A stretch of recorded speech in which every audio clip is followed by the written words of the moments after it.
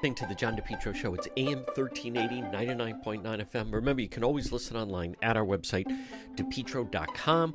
Folks, visit the website. On the website, you'll see all our links to social media, whether it's Facebook or YouTube, Instagram, even TikTok. Plus, if you want to reach me, that's the best way to do it. We have unique, original stories, videos, content. Log on right at the website, depetro.com. You're listening to the John DePetro Show. It's AM 1380, 99.9 FM. Well, he was finally in court, Brian Walsh, and we're learning a lot more about his actions with his wife missing. Let's pick it up. This is Brian Walsh in court in Quincy regarding facing murder charges, his wife, Anna Walsh. At present, you're also charged with return of a body hid without lawful authority, did willfully dig up or remove human remains. Not guilty, pleas will be entered. Do you understand those charges, Mr. Walsh? I do. I'll hear from the Commonwealth. Yes, thank you. Your Honor, we're not contesting bail or probable cause, so we would ask that if you relieve. Thank you, Ms. Minor, but I have to satisfy myself with probable cause. Thank you. Thank you, Your Honor. Lynn Beeland for the Commonwealth. The defendant is now before the court charged with murder of his wife, Anna Walsh, as well as disinterring of a body. Anna was 39 years old and mother of 3 children, 2, 4, and 6. Anna worked in Washington, D.C., splitting her time weekdays between D.C. during the week and staying in her house in Cohasset, where she lived with the defendant and their 3 kids. On January 4th of 2023, Cohasset police received a call from her Washington, D.C. employee indicating that she was missing. She was due to report to work on January 4th, but did not appear. She had a flight on January 3rd from Logan to D.C., which she did not board. Cohasset police went to their house at Chief Justice Cushing Highway for a well-being check. It was only at this time, when they met with the defendant, that he first reported his wife missing. Defendant stated his wife left the house at approximately 6 a.m. on January 1st, New Year's Day. He stated she took an Uber or a Lyft to go to the airport, that she was returning to D.C. for work. Records were checked and there were no Uber or Lyfts to that house on January 1st. Defendant said he had not spoken to his wife since the early morning hours on New Year's Day. Cohasset police were granted permission to ping on his phone to locate her or her phone.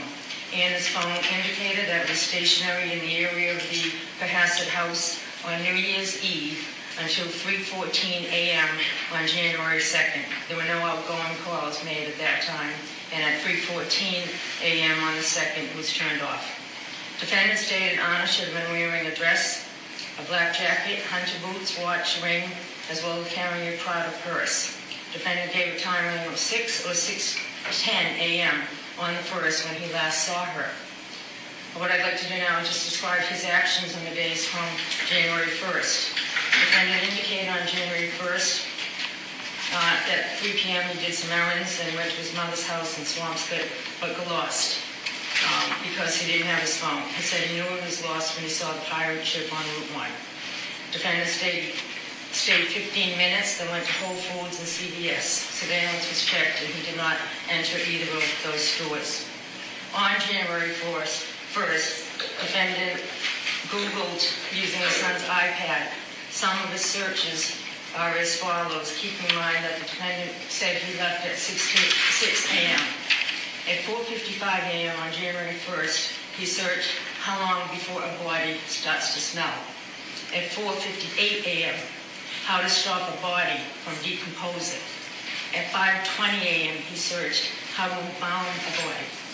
At 5:47 a.m., 10 ways to dispose of a dead body if you really need to. At 6:25 a.m. on the 1st, how long for someone to be missing to inherit.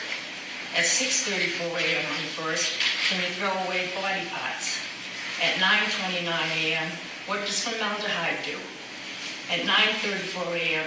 on the 1st, how long does DNA last? At 9:59 a.m., can identification be made on partial remains? At 11:34 a.m., dismemberment and the best ways to dispose of a body. At 11:44, how to clean blood from wooden floor. At 11:56 on the first, luminol to detect blood. At 1:08, what happens when you put body parts in ammonia? At 1:21 p.m., is it better to throw crime scene clothes away or wash them? Those were on the January 1st. There was also information gained from the defendant's phone, which showed on January 2nd he was at Home Goods in Norwell, where he purchased 3 rugs. There were also more Google searches on January 2nd. At 12:45 p.m., hacksaw best tool to dismember. At 1:10 p.m., can you be charged with murder without a body? At 1:14 p.m., can you identify a body with broken teeth? On January 2nd, following those, the defendant was seen on surveillance at the Home Depot in Rockland. In checking the surveillance, the defendant is observed on a security camera pushing a cart. Items included cleaning products, mops, brushes, tape, towel, a Tyvek suit with boot covers, buckets, goggles, baking soda, a hatchet. He had a face mask and rubber gloves on at the time he was pushing the cart in Home Depot. At 5:32, he was seen at the Derby Street in Hingham, now removing the gloves and the mask. Data from his phone also tracked his whereabouts on January 3rd. Locations were traveled at 4:27 on January 3rd to an apartment complex in Abington. Surveillance shows the defendant's Volvo, as well as a male fitting the defendant's appearance, exit a car near the dumpster. He walks to the dumpster carrying a garbage bag. He's leaning, and it appears to be heavy as he has to heft it into the dumpster. He walks to the dumpster with the garbage bag and leaves it. On 4:48, he hit another complex in Abington, and at 5:10 p.m., cell phone shows records at another apartment in Brockton. Video shows a party consistent with his appearance and his Volvo. Again, he discarded items in the dumpster. On January 3rd, that same day, at 1:02 p.m., he did some more Google searches. What happens to hair on a dead body?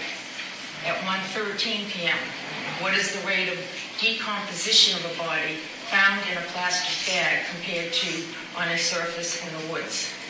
At 1:20 p.m., can baking soda mask or make a body smell good? On January 4th, the following day, the defendant went to Home Goods and TJ Maxx. He purchased towels as well as bath mats and men's clothing. At 4:15 that day, on the 4th, he went to Lowe's where he purchased squeegees and a trash can. On January 4th, when Passaic police went to the house on a well-being check, officers observed his Volvo with seats down and a plastic liner in the back of the car. The next day, a view of the Volvo showed his seats folded down, floor mats with some dirt, and the carpet appeared to show fresh vacuum streaks. When asked about the liner, the defendant said he threw it in the trash. Chemists later analyzed the car, and there was present blood in the car. On January 5th, review of the data from defendant's phone showed his phone traveled at 8 a.m. first to his daycare and then to Swampscott, where his mother resides. The phone traveled to the complex where his mother lives at 9:30 a.m., went for about 5 minutes around the building to the southeast corner. In the southeast corner of that complex is where there was a dumpster. The dumpster was later secured and searched. On January 8th, police and crime scene services searched the house in Passaic. They found blood in the basement, a knife with the presence of blood. The knife was damaged. A second knife was also found in that basement. In addition, there was heavy-duty large top plastic liners purchased from that Home Depot trip. As part of the investigation, police checked for activity on honest credit cards, banks, flights, trains. There was no activity since she was last seen on January 1st. Police also tried to track down what happened to the bags that the defendant was seen throwing in the dumpster earlier. This was over in Abington. These bags and what was in them were already picked up and taken to a location for shredding and to be incinerated. By the time police located that, they were already destroyed. However, investigators did secure and search the dumpsters from defendant's mother's complex in Swampscott. It was searched at a transfer station in Peabody. Investigators recovered 10 trash bags. Inside the trash bags, many of these items contained stains consistent with blood, in fact a lot. Among the items secured were towels, rags, slippers, tape, Tyvek suit, gloves, cleaning agents, carpets, rugs, hunter boots, Prada purse, a COVID-19 vaccine card in the name of Anna Walsh, a hacksaw, a hatchet, and some cutting shears. The purse and boots were described as what Anna was last seen in. A portion of the rug was heavily stained with red-brown stains. The substance was consistent with also having baking soda on it. There was a portion of a necklace consistent with one that Anna had been seen wearing in photos. The State Crime Lab performed testing on certain selected items that were recovered from those trash bags. There was human blood found on them, and then they were sent for DNA testing. The findings are as follows. On the slippers in the interior, Anna and Brian Walsh were contributors to the DNA on those slippers which had blood on them. On the exterior, Anna and Brian Walsh contributed to the DNA found on those slippers. The Tyvek suit. On the interior cuffs, Anna and Brian Walsh contributed to the DNA that was left on them. On the exterior left pant leg, Anna Walsh was a contributor to the DNA. On the interior right sleeve, Anna Walsh was a contributor to the DNA that was found on the Tyvek suit. There was tissues which found that Anna Walsh contributed to the DNA. There was one other earlier Google search, which you'll note. On December 27th, defendant Googled, what's the best state to divorce from the end? Rather than divorce, it was believed that Brian Walsh dismembered Anna Walsh and discarded her body. The bags were later discarded in Swampscott and contained Anna's property and the items used to clean up, as well as the DNA that was left behind. The Commonwealth is asking that the defendant be held without bail for the murder of his wife. Thank you, Ms. Peter. You wish to be heard at all? No, Your Honor, thank you. All right. Defendant will be held without bail pending indictment. Do we have a date for probable cause? Or Ms. Peter, did you reserve time for the grand jury? Not at this time, but I will. Your Honor, we have a date of February 7th already for the Mercedes police. Oh, February 9th, I apologize. If we want to put on for status on that day?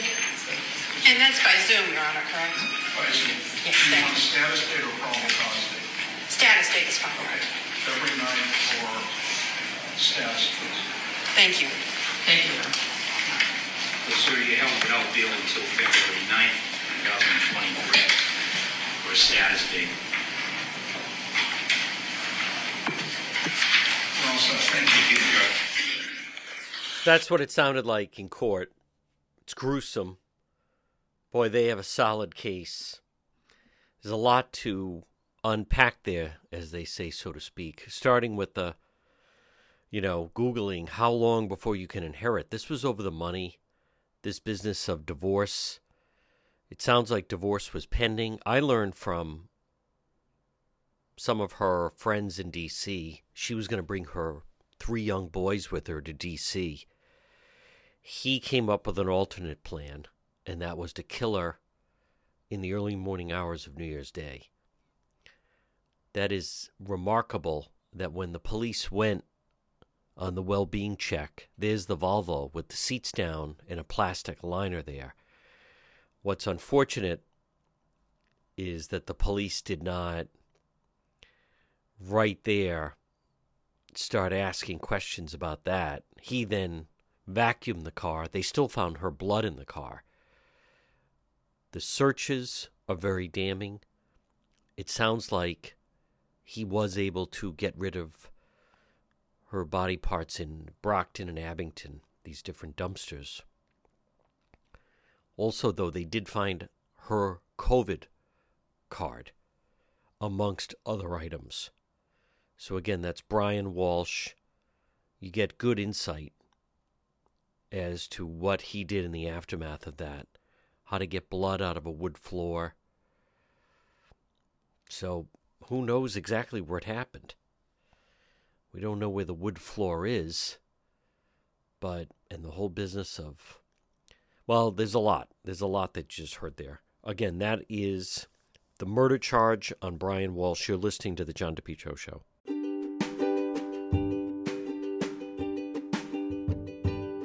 Propane Plus in Rhode Island for all your propane needs. Call them 401-885-4209. In Massachusetts, you can reach them at 508-252-3359.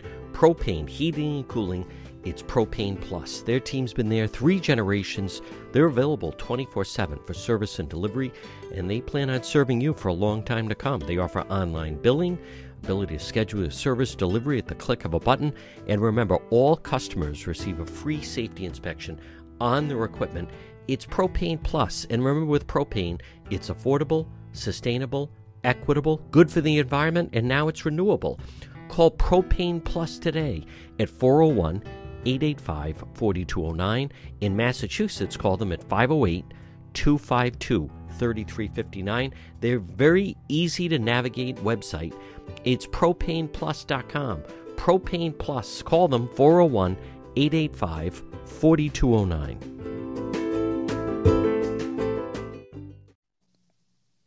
Folks, you're listening to the John DePetro Show weekdays. We start at 11.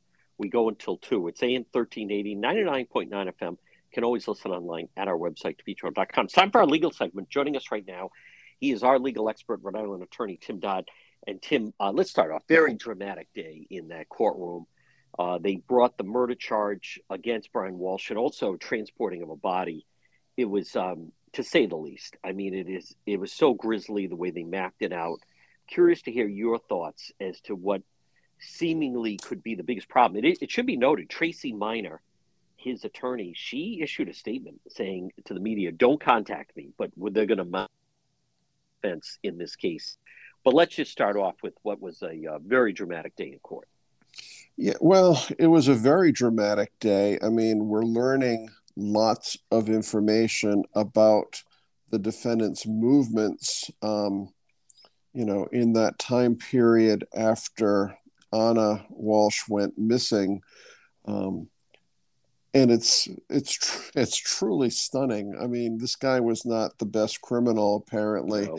I mean, there are confiscated laptops, I guess, and he's, as we all know, gone online to say what's the best way to dispose of a 115-pound body. But there's others. How long does it take for a body to start to smell? Yep. What's the 10 best ways to dispose of a body? I mean, the list goes on and on about all the places he went online looking for specific advice on disposing of a body. Now, in addition to that, he threw, they have about, I think, 10 garbage bags full of evidence. They've got clothes with blood on it, like rags and other towels with blood on it. Her clothing, I believe her boots, her COVID card, what purports to be some of his blood and some of her blood. They don't have a body, and they may never get a body. And there's, the old adage, it's hard to convict somebody of murder if you don't have a body, But they've got so much other corroborating evidence about this guy's movements, his lies to the authorities, his research on disposing of a body. It's pretty compelling.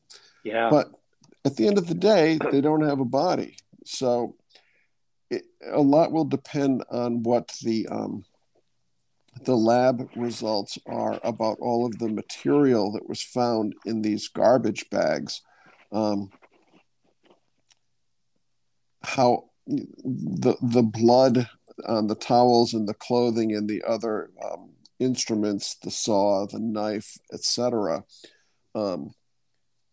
that's going to go a long way if it's shown to be her blood and his blood. Right. In such a volume. I mean, they live together. I mean, that can occur, but not with the volume of material that we're led to believe the cops have found. Now, you brought up, John, the point of his attorney in her press release saying, I'm not going to argue this case in the media. You can charge anyone with anything. Proving it in court is quite a different story. And we intend to challenge every aspect of this case in a courtroom, not in the newspapers, not in the media. And as you say, she's not going to give statements. She's not going to give interviews. She's not going to do any of that. So as we look at this case, it looks pretty bad for the husband. I mean, the volume of suspicious activity and the volume of what we presume is going to be DNA evidence, you would think that the guy is toast. But as with so many other cases, we look to OJ as the OJ case is the benchmark for how what we think is a slam dunk case can go off the rails. So, like every other DNA case, the defense, manner of collection, the chain of custody, the lab analysis. I'm sure this guy has hired himself a very fine criminal defense lawyer. Sure. I don't know how much money is available for her to hire experts, but you know that they're going to do their own forensic analysis. They're going to want to have their own people go through this physical evidence for DNA information. So it's going to be probably largely a science case. Right. And if there's problems, let's assume the chain of custody, there's a problem, and that evidence is excluded. Well, if you don't have that DNA and that blood evidence, if it was improperly collected, and I'm just using that as an example, that can gut the government's case. So it's not an obvious defense for what you may think occurs, but this is going to be challenging every scrap of evidence the state intends to put in. And the job will be for defense counsel to keep as much of it out as is humanly possible, because the less of it that gets in front of a jury, the harder it's going to be to convict this guy. Right. Tim Dodd, what about the charge of like transporting a body and so forth? Is that, I mean, again, is that another charge that ties in with the fact of what they found in the dumpster? I presume so. I mean, the hypothesis right now is that he was efficient in, I guess, dismembering her, putting her in with the trash, if you will, and that the speculation is that her remains may well have been incinerated at this juncture, and they may never be able to recover her body, because if it was incinerated and it's no longer available, and if that occurred before the cops could go find her or pieces of her, then there may never be a body. But she wound up somewhere, and she wasn't in the house. Right. But without a body or pieces of her body, it's going to be difficult to prove that he transported her somewhere. Yes. Tim Dodd, what about the Google searches on the son's iPad? Should we look at this that, maybe someone could try to explain that away if you didn't have the other stuff, but it sure sounds, with what they laid out today in court, that they seem to have a pretty good timeline to work off of what his actions were, what his movements were, and that leads you to the conclusion that he killed her in the house, and then he dismembered and then got rid of the body. Well, that's what the timeline in the offer of proof that the state offered in court would Yep. lead you to believe. I mean, and when you look at all the different websites that he went on to, which were all specific about how do you dismember a body, how do you dispose of a body, how long before a body starts to emit an odor, it would all be consistent with a guy trying to figure out how to get a corpse out of his house. Right.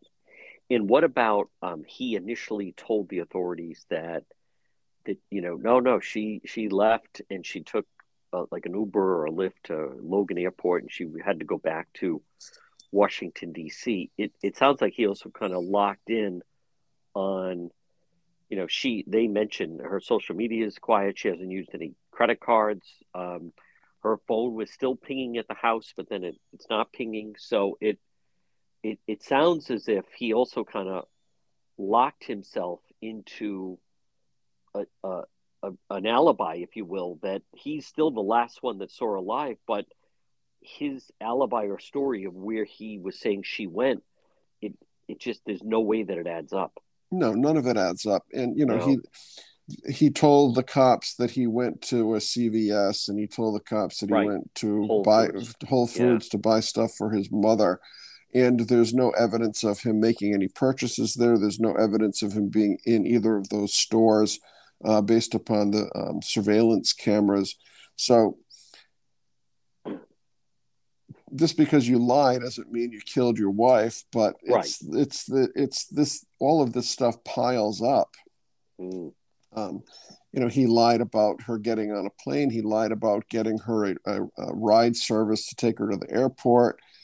He came up with a preposterous story to account for the time that he was not where he was supposed to be, that he was driving to his mother's house and he got lost. I mean, that's not even plausible. No. And he put himself right in Swampscott, where apparently they got the stuff for the dumpster. Now, Tim Dodd, do you think does this become a trial? I mean, who knows? It sounds like it's going to be a long process in going through all the evidence. And in fact, again, I think the family does have some money, but if he's going to be able to, does this see a courtroom? Because it sounds like there's certainly no deal here. That's for sure. No, I don't think there's a deal here. And, he seemed to act, he's not a very good criminal, but he acted in a way that was logical in terms of trying to cover his tracks, even though it was really not well done. So I don't think he will, at the end of the day, have an insanity defense. I don't think he'll have a diminished capacity defense. I don't think any of that will be available to him. The only way this goes to trial is if the defense, as we said earlier, has enough information, scientific information, to go after the physical evidence and the DNA testing and see if they can keep that stuff from coming into evidence. Yeah. Because without a body, and if they keep out the DNA evidence, or can at least challenge it in much the same way that OJ challenged the collection and the results, that's the only way this actually, I think, would ever go to trial without this guy taking some sort of a deal. It's, this case coming right on the heels of the Idaho case. Yeah. It really, among other things, this points out how much surveillance material is out there. There's cameras everywhere. There's videos everywhere. Your phone is tracking you and spying on you every second of the day. Yeah. Anytime you use your computer, you can be tracked. People just don't realize it. For criminals out there, I mean, there's so many ways to trip up. One more question: can he sell their house in D.C.? I mean, can he make business transactions while he's awaiting trial? There's nothing that would prohibit that unless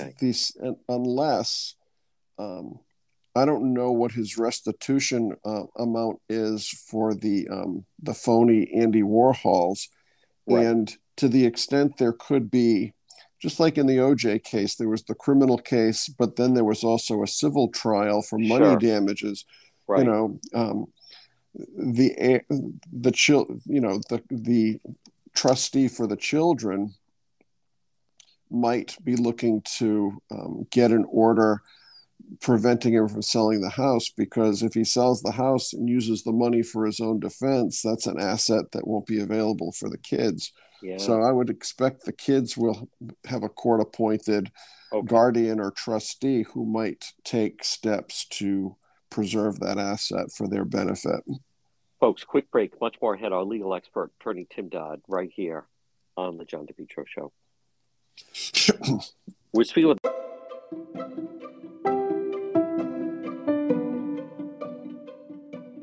the Cowesett Inn, 226 Cowesett Avenue in West Warwick, Rhode Island. Tradition since 1977. Delicious food, great atmosphere, whether it's lunch or dinner or drinks in the lounge. They can also accommodate large groups. A great meal, a feast, is waiting for you at the Cowesett Inn. Stop it and see them all year round. 226 Cowesett Avenue in West Warwick. They're waiting for you at the Cowesett Inn. Our legal expert, it's attorney Tim Dodd. Tim, you and I had discussed at length. It was June of 21, and some teenagers were going to Walmart to get some snacks, and then they were going to pick up a pizza, watch the NBA Finals, and boom, suddenly this guy parks his car, cuts them off, jumps out, and then goes after. It was Officer Dolan, who was an off-duty protective police officer. That case has now landed in court. His attorney, I believe, is trying to argue that the kid was going to run him over and he had no choice. So let's just pick it up. And again, it is fluid because the trial's going on. But I'd like to hear your thoughts so far on what we've learned on this Officer Dolan case. Well, Dolan has himself a very experienced defense attorney, Mike Colucci. He's tried a lot of cases. He's represented a lot of cops. And he's had a fair amount of success. This case, I think, is unusually difficult. This cop was off duty. He was in a town where he had no business really being.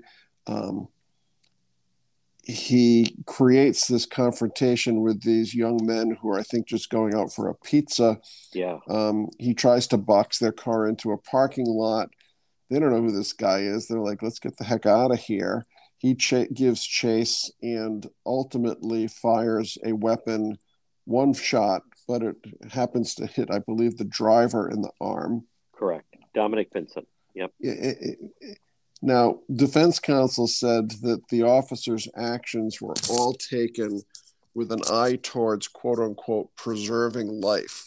Now, that to me seems a stretch, that when you're shooting at a car, I don't know if he knew how many people were in the car, but he was a good enough shot that he hit one of the occupants. Right. And it's a situation that he largely created. He gave chase. He boxed them in. He chased them again.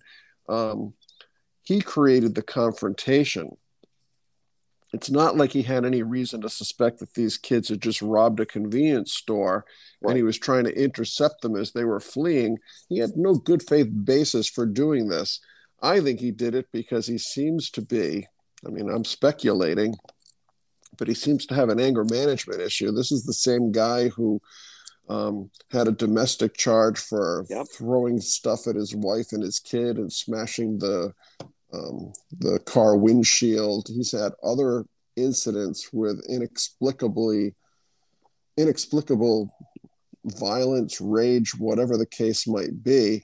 Yeah. And I would speculate that maybe he felt he had been disrespected by these kids and he was going to show them who's boss. Yeah.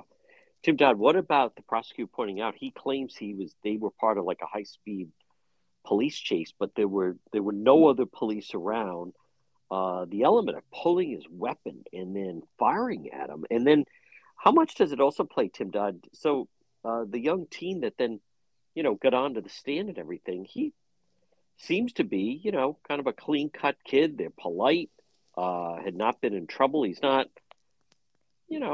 some like punk that's taken the stand or someone that's got a long criminal record. He's in a jacket and a tie, and by all accounts, he looks like, a pretty wholesome kid.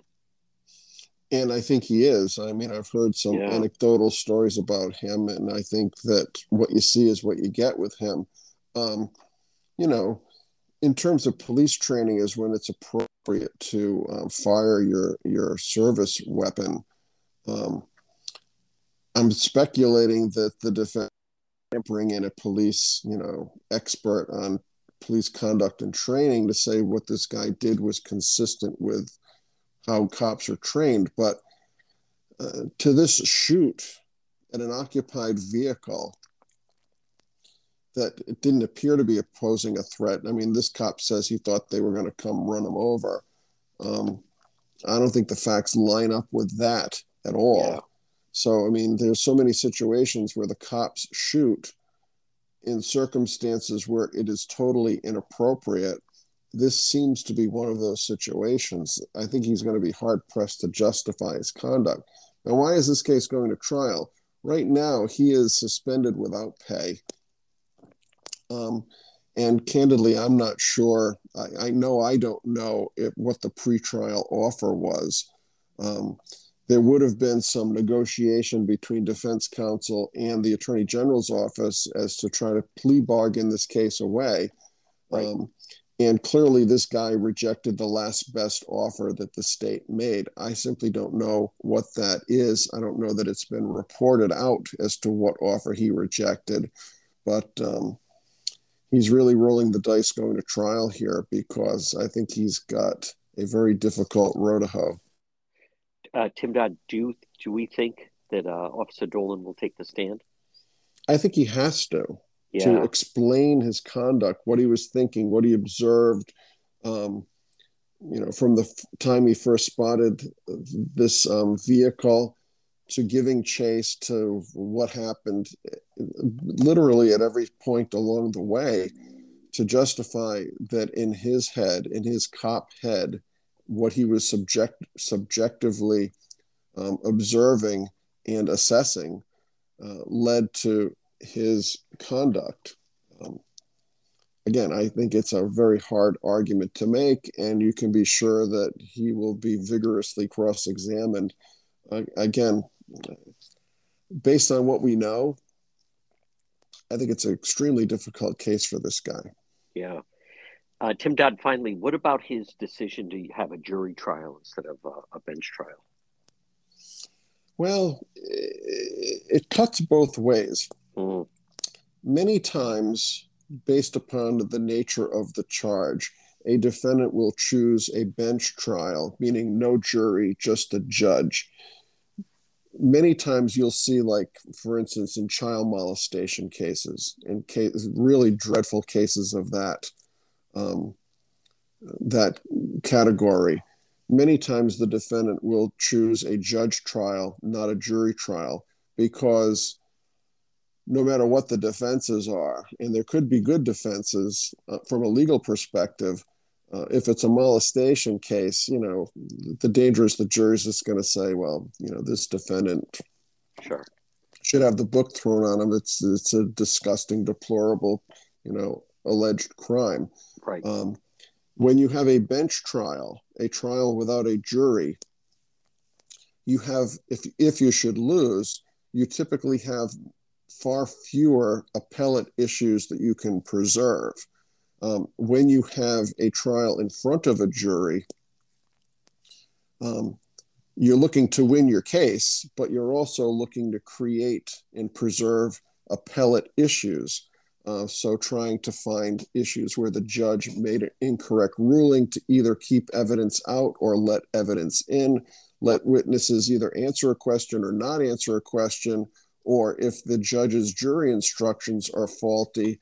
Those are all things that attorneys look at to nitpick what the judge did or didn't do to try to create issues on appeal that if you lose, you take an appeal, maybe you'll get a new trial if the Supreme Court agrees that the judge made substantial errors that could have affected the outcome of the case.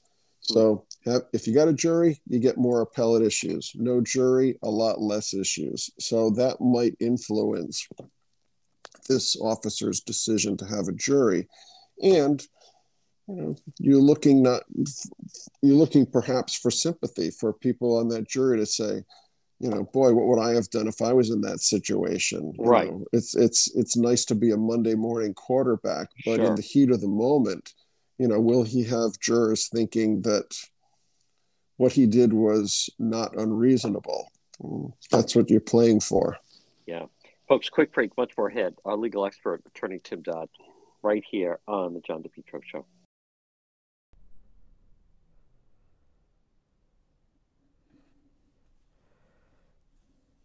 Next time you have an emergency, think AtMed Urgent Care. 2 locations, 1524 Atwood Avenue, Johnston.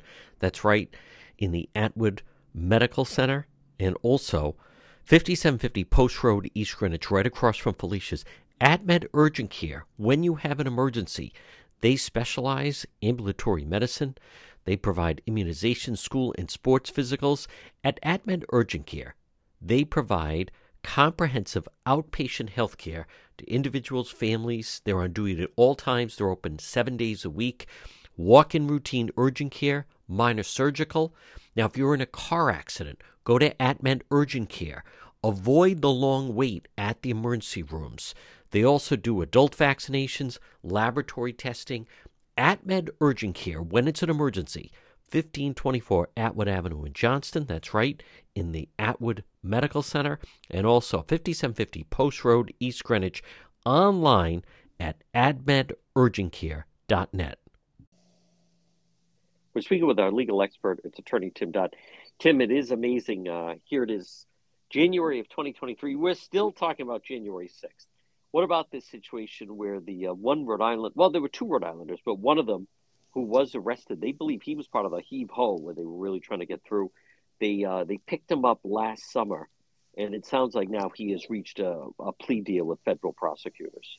Well, yes, he has, and it came about very quickly. I'm not sure if it's an open-ended plea or if it's a cap, but I don't think that's been made public yet. But, there's so much video of what occurred here. And Right. This guy was a part of the heave-ho contingent who I guess were in physical confrontation with some of the Capitol Police. When you've got that kind of evidence, and when he gets to see what's happened to some of these other guys who have gone to trial and the types of sentences they're getting hit with, if there's a guilty verdict, it's probably reasonable to try to control your fate and negotiate your best deal without going in front of a judge and a jury, because the guys that, mostly men so far that do, they're getting creamed on sentencing. Yeah. It sounds like that maybe they have reached something. We don't know about jail time, but it sounds like an agreement has been reached. Tim Dodd, what about this? Attorney General Peter Neronha held a press conference, and he's charging this Bartlett Heavy Division 2 counts illegal disposal of solid waste, operating a solid waste management facility, and providing fake documents to a public official. Well, it seems to me the state has a lot of evidence in its possession regarding this company. They phonied up documents.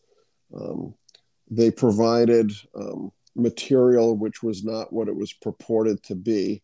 The records of what should have been produced versus what was actually produced, it seems to me it's all there. Now, this is a criminal complaint against the corporation.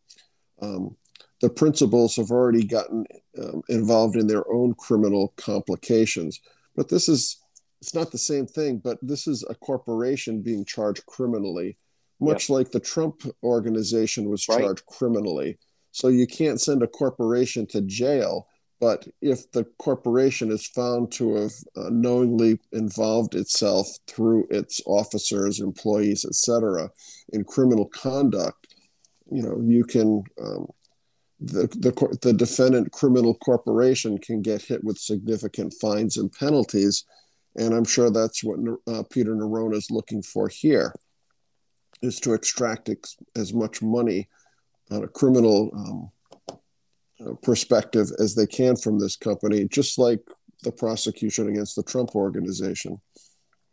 Tim Dodd, we talk a lot about these groups that march around, and people may not like it, but there's elements of freedom of speech. What about this case in New Hampshire? So you have these guys, they're identified as members of a hate group.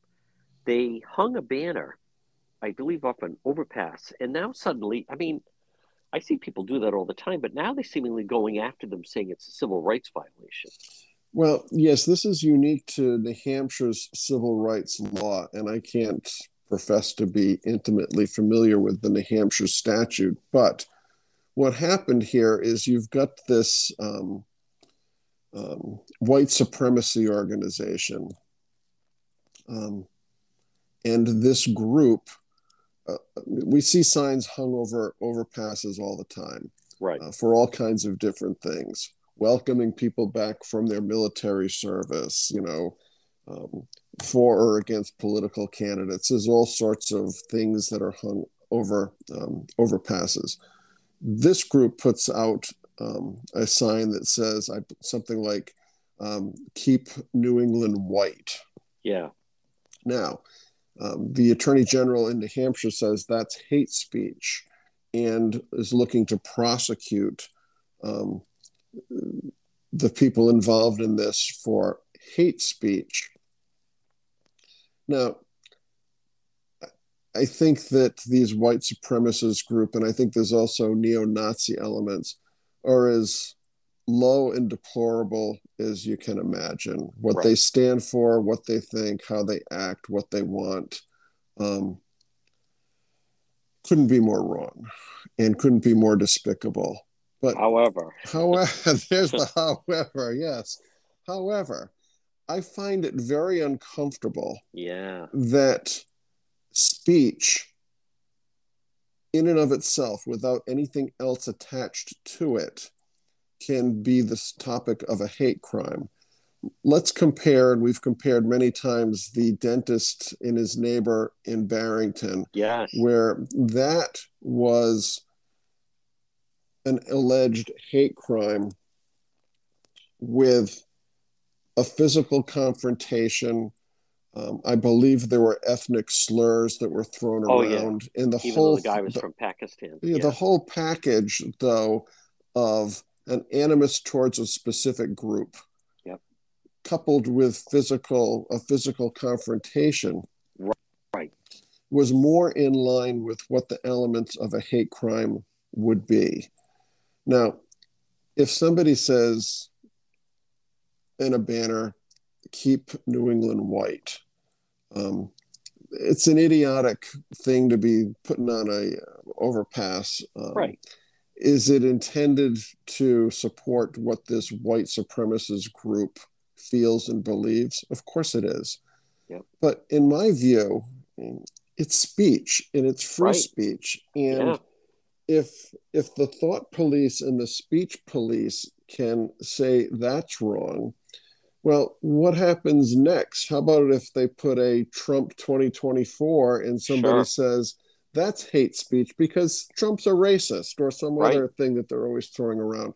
It's not a great example, but when you start sanctioning people for free speech, for expressing freedom of expression, it's a very slippery slope, especially when you couple what could happen. And again, this "Keep New England white" is a deplorable, despicable thing, but it still, to me, should be protected free speech.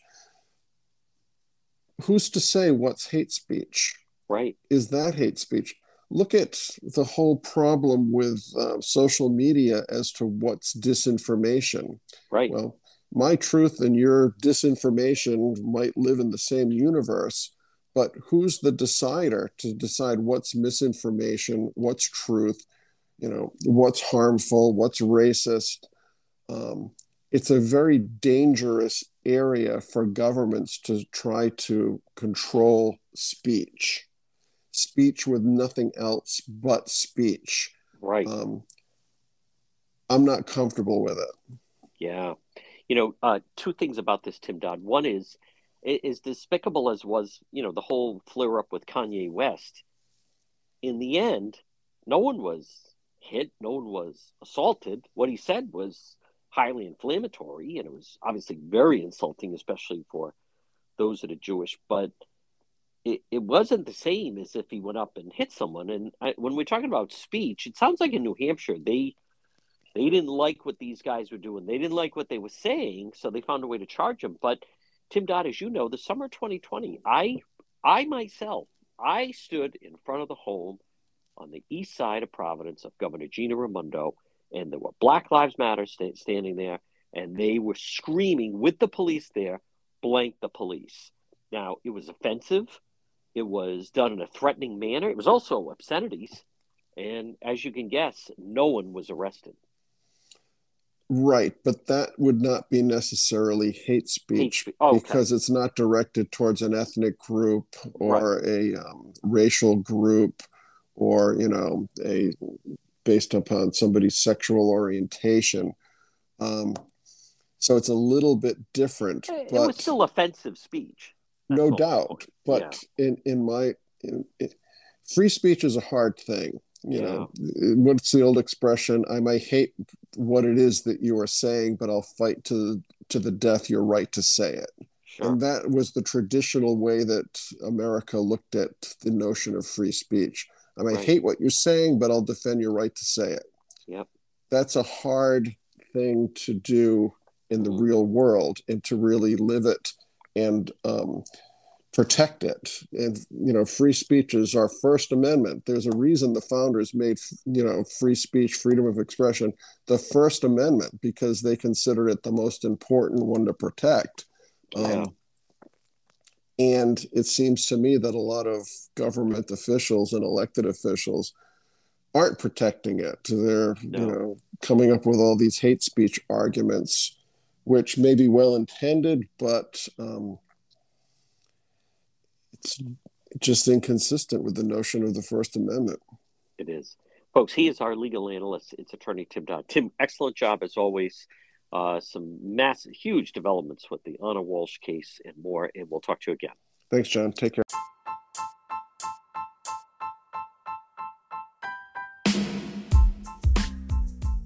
Get the most of your outdoor space with Limitless Outdoors. Call today for a free quote, 401-580-1852.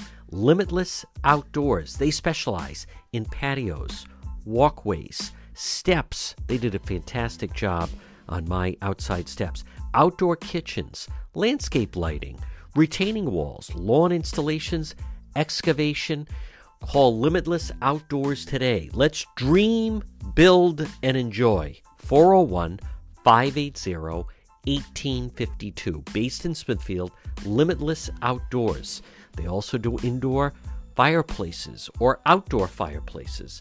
Limitless Outdoors. Call them today. Free quote. Get the most of your outside. You're going to love what they can do for you. 401-580-1852. 401-580-1852. Limitless Outdoors. Dream, build, enjoy.